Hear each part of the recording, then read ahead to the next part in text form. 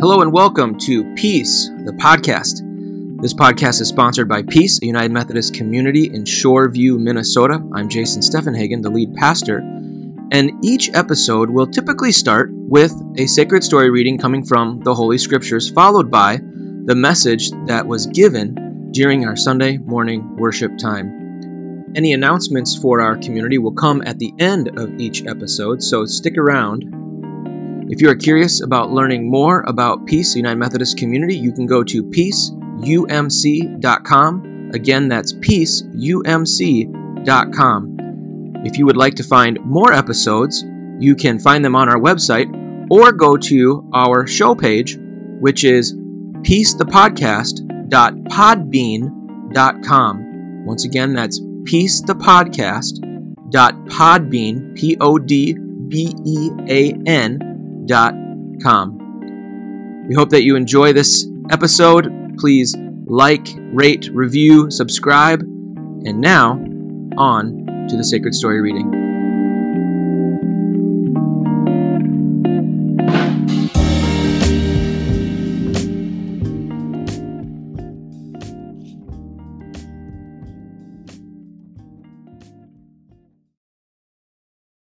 This comes from the book of Ruth, chapter 1, and I'm reading verses 7 through 9. Now, this might be wildly out of context. You might not have any idea why I'm reading this. I will do a nerdy deep dive into this in a few moments. So, this is Naomi. So she, Naomi, set out from the place where she had been living, she and her two daughters-in-law, and they went on their way to go back to the land of Judah. But Naomi said to her two daughters-in-law, "Go back, each of you, to your mother's house. May the Lord deal kindly with you as you have dealt with the dead and with me. The Lord grant that you may find security, each of you, in the house of your husband." Then she kissed them, and they wept aloud. They wept aloud. I love that line, that simple line in the scriptures where it says that they wept aloud together. We're gonna find out why here in a few moments. We've all heard the phrase, "Don't put the cart before the horse," right? We've all heard that. And we all have probably many examples of when we have put the cart before the horse, or when society puts the cart before the horse, or the financial institutions put the cart before the horse, and then the stock market crashes or things come tumbling down. We can see this with the housing market, right? We weren't finding out that people had enough security to actually pay off the loan they had, and then it was happening over and over and over, and a whole lot of other financial stuff that I don't have the ability to get into at the moment or the wisdom to understand. Eventually, it crashed, right? The cart was put before the horse, and these were bad loans going out, and it ended up causing a crash. We're seeing this right now, actually, with the streaming situation with things like Netflix and Disney Plus and the other streaming services. They put the cart before the horse. They had a bunch of subscribers, but they actually didn't have a way of making any money. And Wall Street said, "Don't worry, just keep spending money, we trust that it's going to be there." Well, it's not there, and Netflix, a while back, lost 250,000 subscribers in a quarter, and everyone was like, uh-oh, cart got before the horse, we didn't know how to make money, and suddenly they didn't have more and more and more subscribers like they thought they were going to. Now what? And so all these streaming companies are trying to figure out, okay, what does it mean to make money in this new era of doing television, and how do we move forward without going bankrupt, right? And so the cart got put before the horse. Really simple example of the cart going before the horse is watching first graders play basketball. So you all know that I love watching my kids play basketball. I talk about it way too often up here. But the little first graders put the cart before the horse because they get the ball and they just shoot it no matter where they are because they're so excited to have the ball. And the ball ends up 40 feet short of the hoop. Why? Because they're at half court. They got the ball, chucked it, like, woo! And it's like, what? What are you doing? You know, we see this on the football field when you're watching NFL players go across the middle and they're going to catch a pass. But what do right before they catch the pass? They look to see if a linebacker or a free safety is going to absolutely demolish them. And so before they catch the ball, they take a look up to see who's about to hit me. And the cart got put before the horse because they actually didn't catch the football. And it's just an incomplete pass. You got to catch the pass before you can take the hit. You got to see it all the way into your arms before you can take the hit. And I get when you got a huge 250-pound person who runs a 4.4 40-yard dash coming at you that you might want to look to see how bad this is going to hurt. But if you don't catch it, it's going to hurt for no reason, right? Might as well catch the football first and then get hit because you're going to get hit no matter what. We got to put the cart, we don't want to put the cart before the horse. We got to get things in the right order. You're probably wondering, okay, this is fun, but why are we talking about this? 2 reasons. One, I want to make sure we put the horse before the cart, not the cart before the horse, as we dive into this book. So I'm going to do a little historical context for you of what's going on at this time and in this place and in this story that makes the events of this story so impactful. I want to make sure the horse is before the cart. Because if I just read that scripture to you and say, so what did you learn from that? I don't know, that Naomi has 2 daughters-in-law and she's sending them home and they cried. Okay, what do I learn from that? I don't know. You might want a little more context before you actually learn something from that. Also, the big application that's going to come at the end, I want to make sure that we highlight the need to put the horse before the cart, because if we don't, we're going to mess up our shared life together. Because there's a big theme going on in the book of Ruth about power. And what do we do with power? And too often, in our individual lives and in our corporate life together, we put the cart before the horse and we use power in a way that is inappropriate. And so, my hope today is that we can kind of get things in the right order. We can catch the pass, then take the hit. We can look to see if we're at half court or under the basket before shooting, right? We can look to see if we actually have a way of making money before we keep throwing money at a situation. Whatever it is, let's make sure that we put the horse before the cart. So, what is the context in the book of Ruth? It's set way back in the beginning of the Bible. We have the book of Genesis where they are growing as a family and they're becoming this group of people. They find themselves in Egypt where they grow into a large nation of people. There's the 12 tribes that are the descendants of Jacob, and they find themselves in Egypt and they become slaves in Egypt.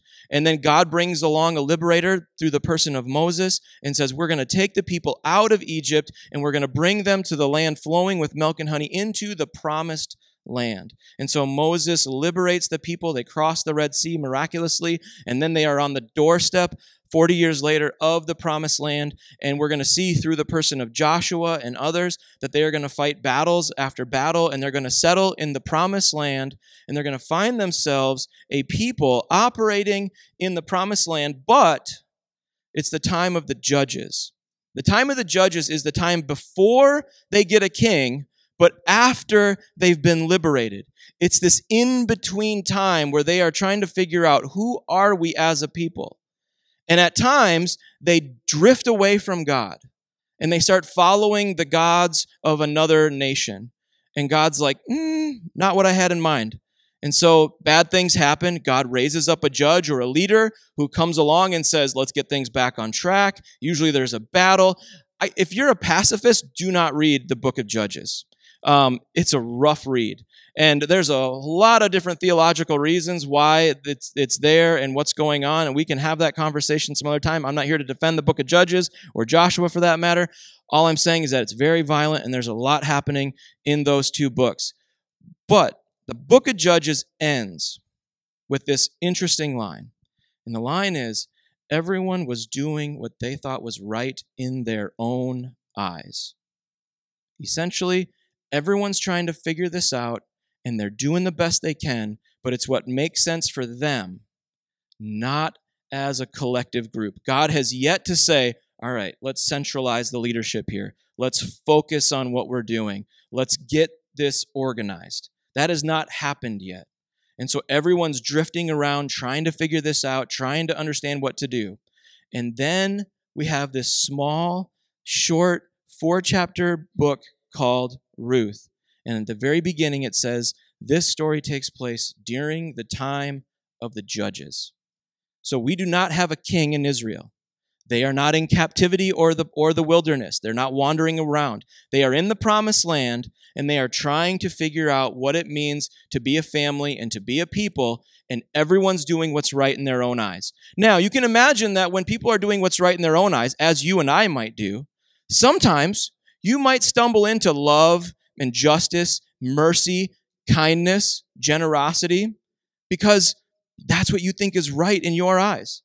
Others may think, I don't really trust them over there. They're not real. They're really out for themselves. And if they're out for themselves, I got to be out for myself. And if they're out for themselves, they may take what I have, so I got to make sure I take what they have before they take what I have in order for me to survive. And so that seems right because survival is a pretty interesting thing, and I should hang on to that. And so we see people who are making a judgment about what's right in their eyes doing something that goes against the community, that goes against the flow of love. It goes against the flow of justice. It goes against the flow of hospitality and grace because they think it's what's right in their eyes. And so at the beginning of the book of Ruth, Elimelech, the husband of Naomi, finds that the family is in the midst of a famine in Bethlehem. Bethlehem, when it's translated, is the house of bread. So right away, what the author of the book of Ruth is telling us is that there's a famine in the house of bread in the promised land. Does that sound normal to you? We should already have our antenna up, going, something's off here. How is there a famine in the house of bread in the promised land? And why, if there's a famine here, would you find yourself leaving? Because what Elimelech does is he says to his wife Naomi and his two sons, we're out of here. We're leaving. We're going to the land of Moab. And now for us, it's like, okay, cool. So they went to Iowa or Wisconsin, or they just crossed the border into Canada. No big deal. Like everyone's friendly. I mean, most Wisconsinites are like cool with us Minnesotans, unless it's like, football season and it's that certain Sunday of the year. But otherwise, we get along pretty well. Not Israel and Moab. Israel and Moab are arch enemies. When Israel was floating around and trying to figure out how to cross into the promised land, Moab was one of the only countries that tried to hold them up and said, nah, we're not helping you. And God was trying to help the Moabites help the Israelites and was trying to create some synergy there and some connectivity, and the Moabites were having none of it. And essentially they were cursed, and they were like, don't ever trust the Moabites, don't ever go in their land, don't ever associate with them. They're not good news. And so everybody in Israel at this time knew Moab's a bad place. Elimelech, for some reason, decides, I'm not going to stay in the house of bread anymore. I'm not going to stay within this group of people where we can help one another. I'm going to take my family and run off to Moab, where I think I'll be better off. He's doing what's right in his eyes. He's using his power to move his family away from everything they've known, away from the promised land, away from Bethlehem, and moving them into the land where they are now finding themselves living with their arch enemies. Well, Elimelech doesn't last too long. He ends up dying. So now his choices have left his wife and two sons all alone in this place. Naomi does the best that she can. She finds two Moabite women to marry her two sons. If you translate their names are actually sickness and death. I'm not even kidding. I'm not kidding. So we're in the promised land, and we're in the house of bread, which is Bethlehem. They leave that. Their kids' names are sickness and death, and then they die. Now, when my friends and I were having this conversation, recording a podcast in the book of Ruth, we were like, okay, this has got to be the author telling us about the nature of like the health of these kids. That can't actually be their names, right? Like that can't be what you name your kid. You can't name it sickness and death. And so we're probably telling something about the status of this family at this time. That the family was experiencing some despair. This family was headed in the wrong direction.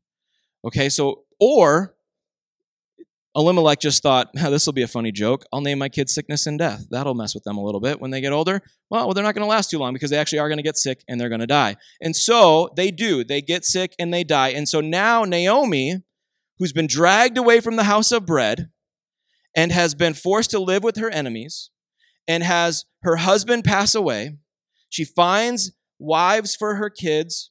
They don't have any children for 10 years, and then the two children die, the two boys die, and now Naomi is finding herself in Moab, enemy territory, with two Moabite women who are now widows as well.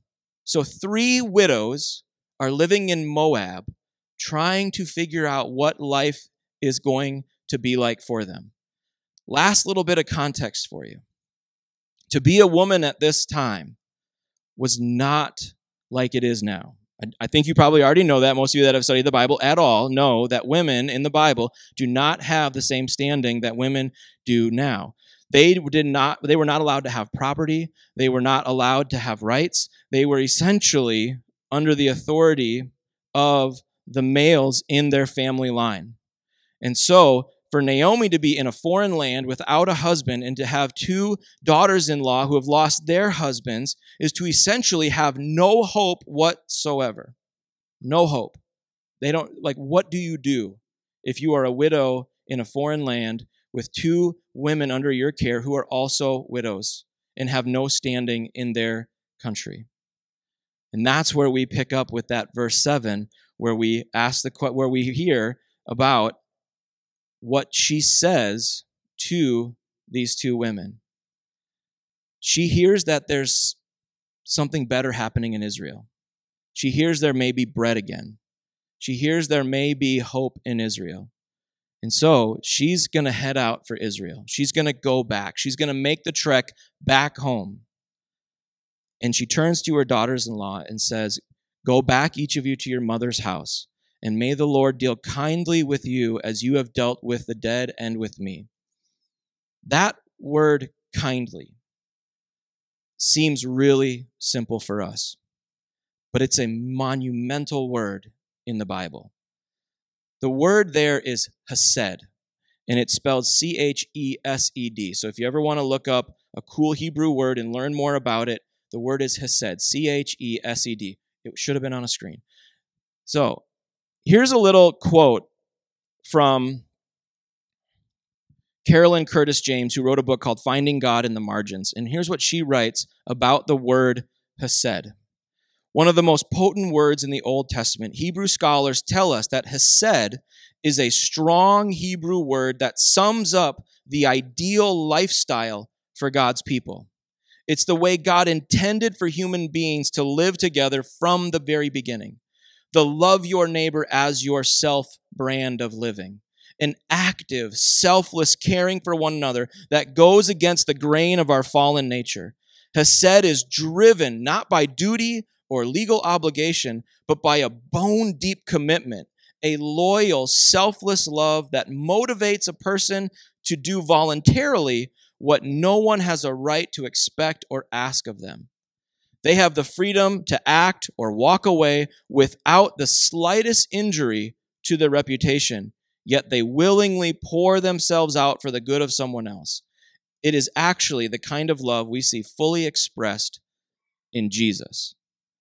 So when she says, "You've dealt kindly with me," when you've treated the dead and you've treated me with this kindness, she's not just saying, you've been decent daughters-in-law. I've appreciated having you around for a decade, and it's been nice living with you. Thank you. That's not what she's saying at all. What she's saying is that in you, I have seen the very embodiment of what God has intended for humanity. The way you've treated my sons and the way you've treated me is exemplary of exactly how humans should treat one another. And now, go with that same loving kindness. May God always, always be with you in the way that you have been with me. She's not just saying, appreciate your time. If you want to go back and live with your mom and your dad, that's cool. I get it. My prospects aren't very good. She is saying something monumental. And here's the other thing we have to recognize. She's not saying this in Israel. She's not saying this in the house of bread in Bethlehem. She's not saying this to fellow Israelites. She's saying this to 2 Moabite women. She's saying this to people who were raised in enemy territory, who were raised with anger and animosity towards her own people. And she is naming that even in that place, she has seen exactly what God intends for human relationship. So here's the point of all this. Naomi, for the first time in her life, has power. She was dragged away from home, forced to live in enemy territory, lost her husband, lost her sons, and now she has autonomy to do something.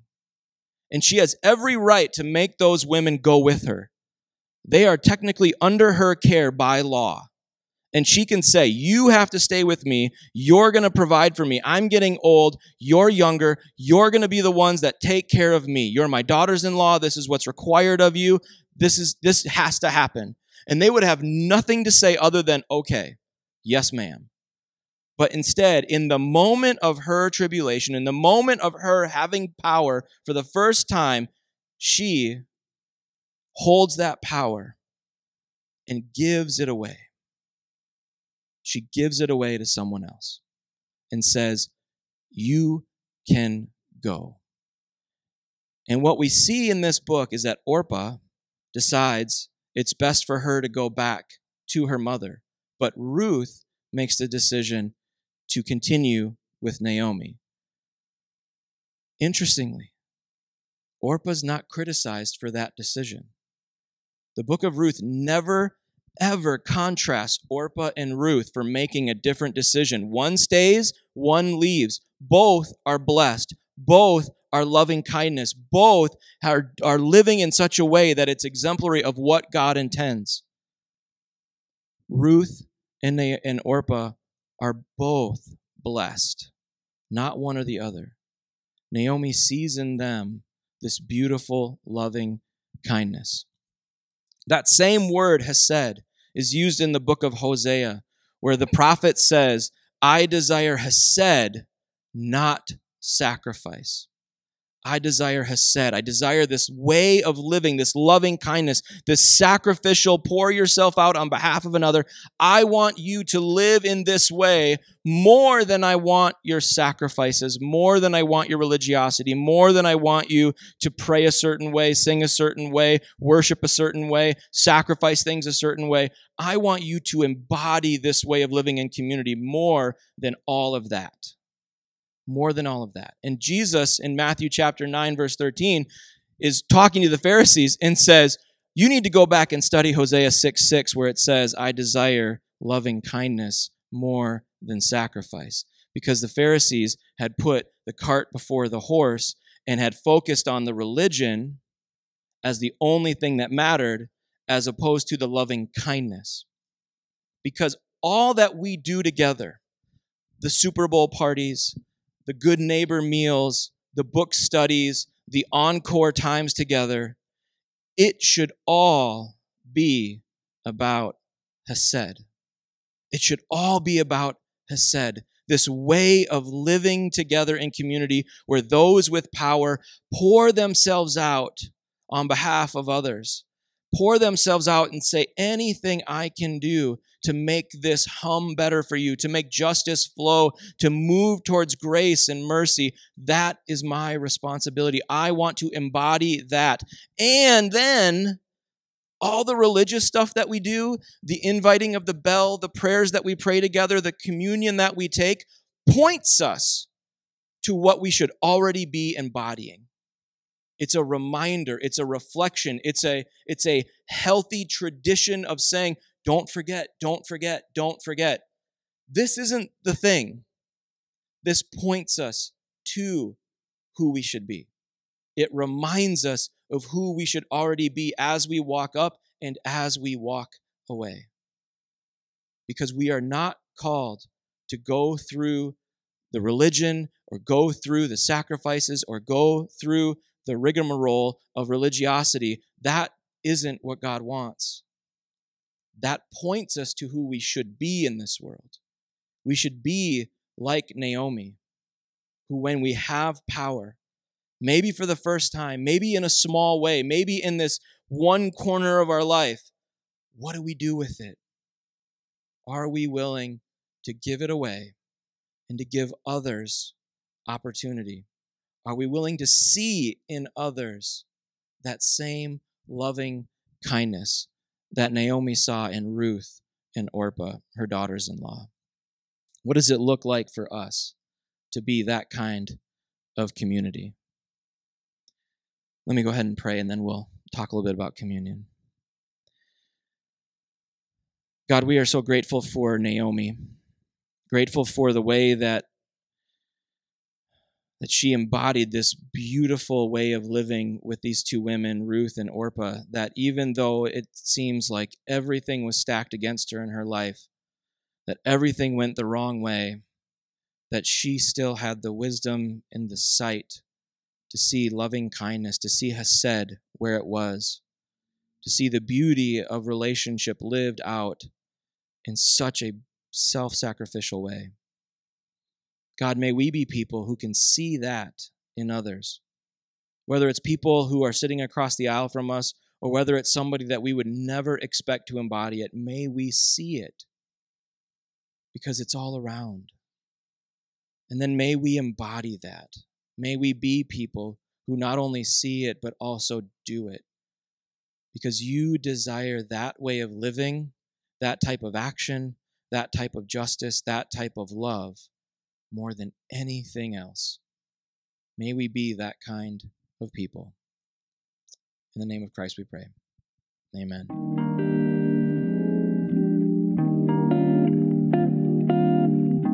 We are a community that is reconciling and growing for everyone, and we really want to emphasize that for everyone. We trust and believe that God is on everyone's side and trying to move all people towards love and towards justice and towards hope and faith.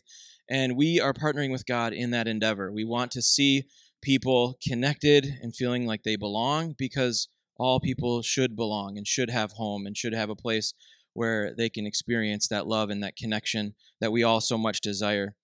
And so with that, we have a number of opportunities in our community to build that connection, to build that belonging. And some of those are fun. Some of those are educational.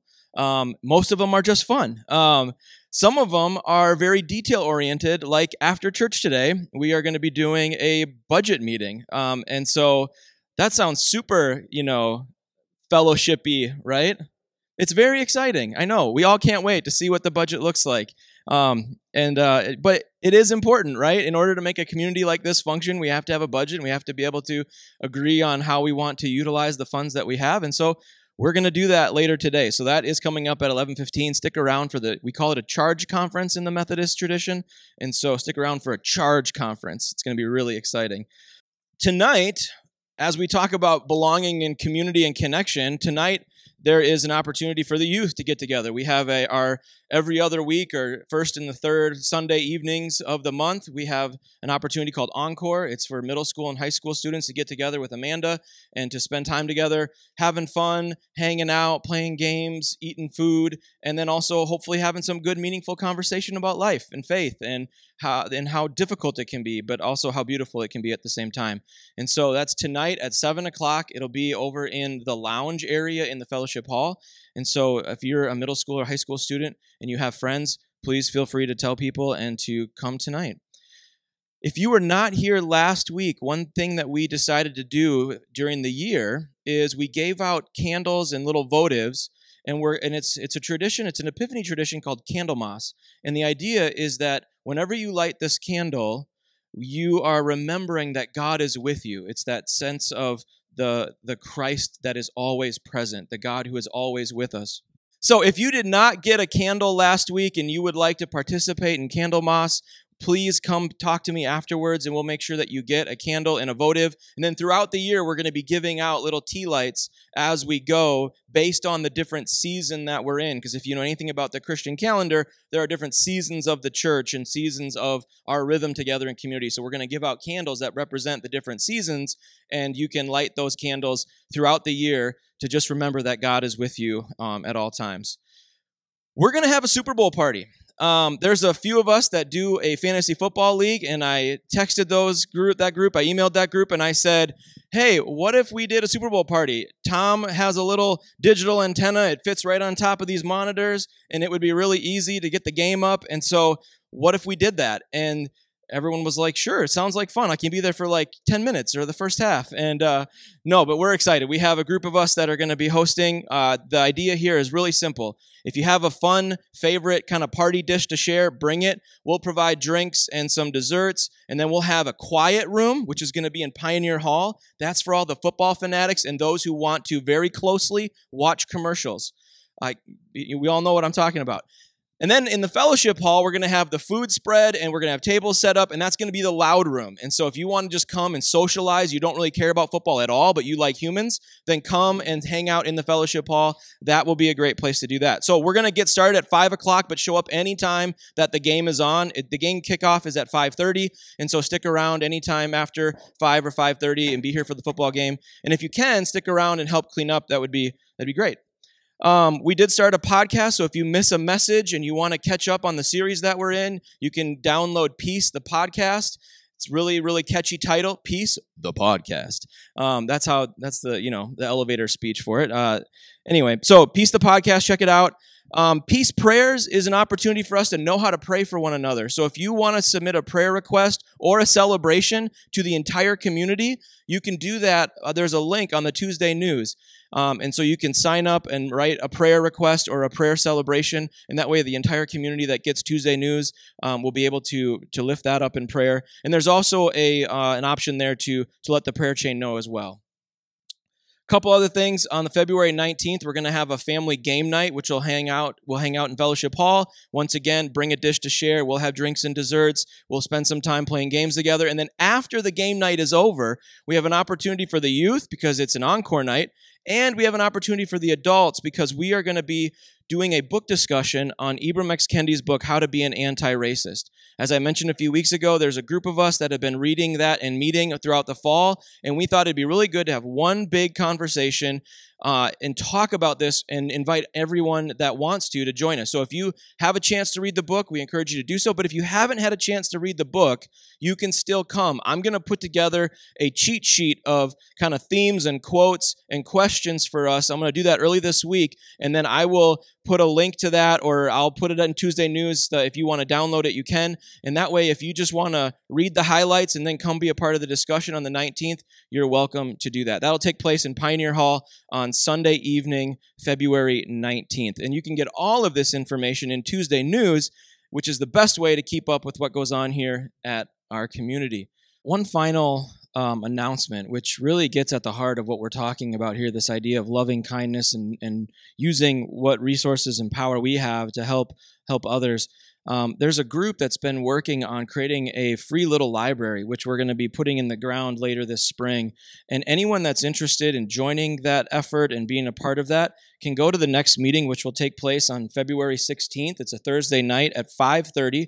They'll just be meeting in the gathering room or in the fellowship hall or somewhere if there's not enough space for everyone. But anyone's welcome to come. And part of the reason for building this free little library isn't just because we are excited to encourage our community to read, but we want to be really intentional about what books are out there.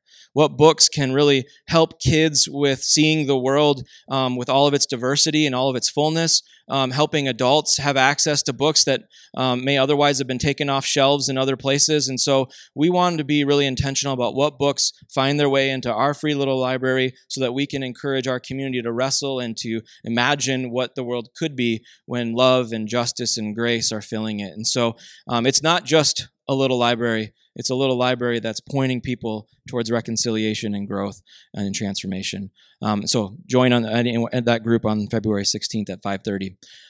If you don't mind, stand in body or spirit as I offer a short blessing, and then feel free to grab a little snack, a little bathroom break, and then we'll be back in here in about 10 minutes or so to talk some budget stuff. All right. May the God of Hesed, the God of loving kindness, the God of justice, the God of this beautiful self-sacrificial way of living go with you. May you see Hesed, no matter where it is. May you see it. May you name it. May you proclaim it. And then may you be it. May you be the type of person that pours themselves out for the sake of this world, to see it be more like Christ, be more like justice and love. Go in grace, go in hope, And as always, go in peace. We'll see you in a little bit. Thank you for listening to this episode of Peace, the podcast. If you would like to learn more about our community, go to peaceumc.com. Again, that's peaceumc.com. For more episodes of this podcast, you can go to our website or go to the show page, peacethepodcast.podbean.com. Again, peacethepodcast.podbean.com. May you experience the love of God, and may you have peace.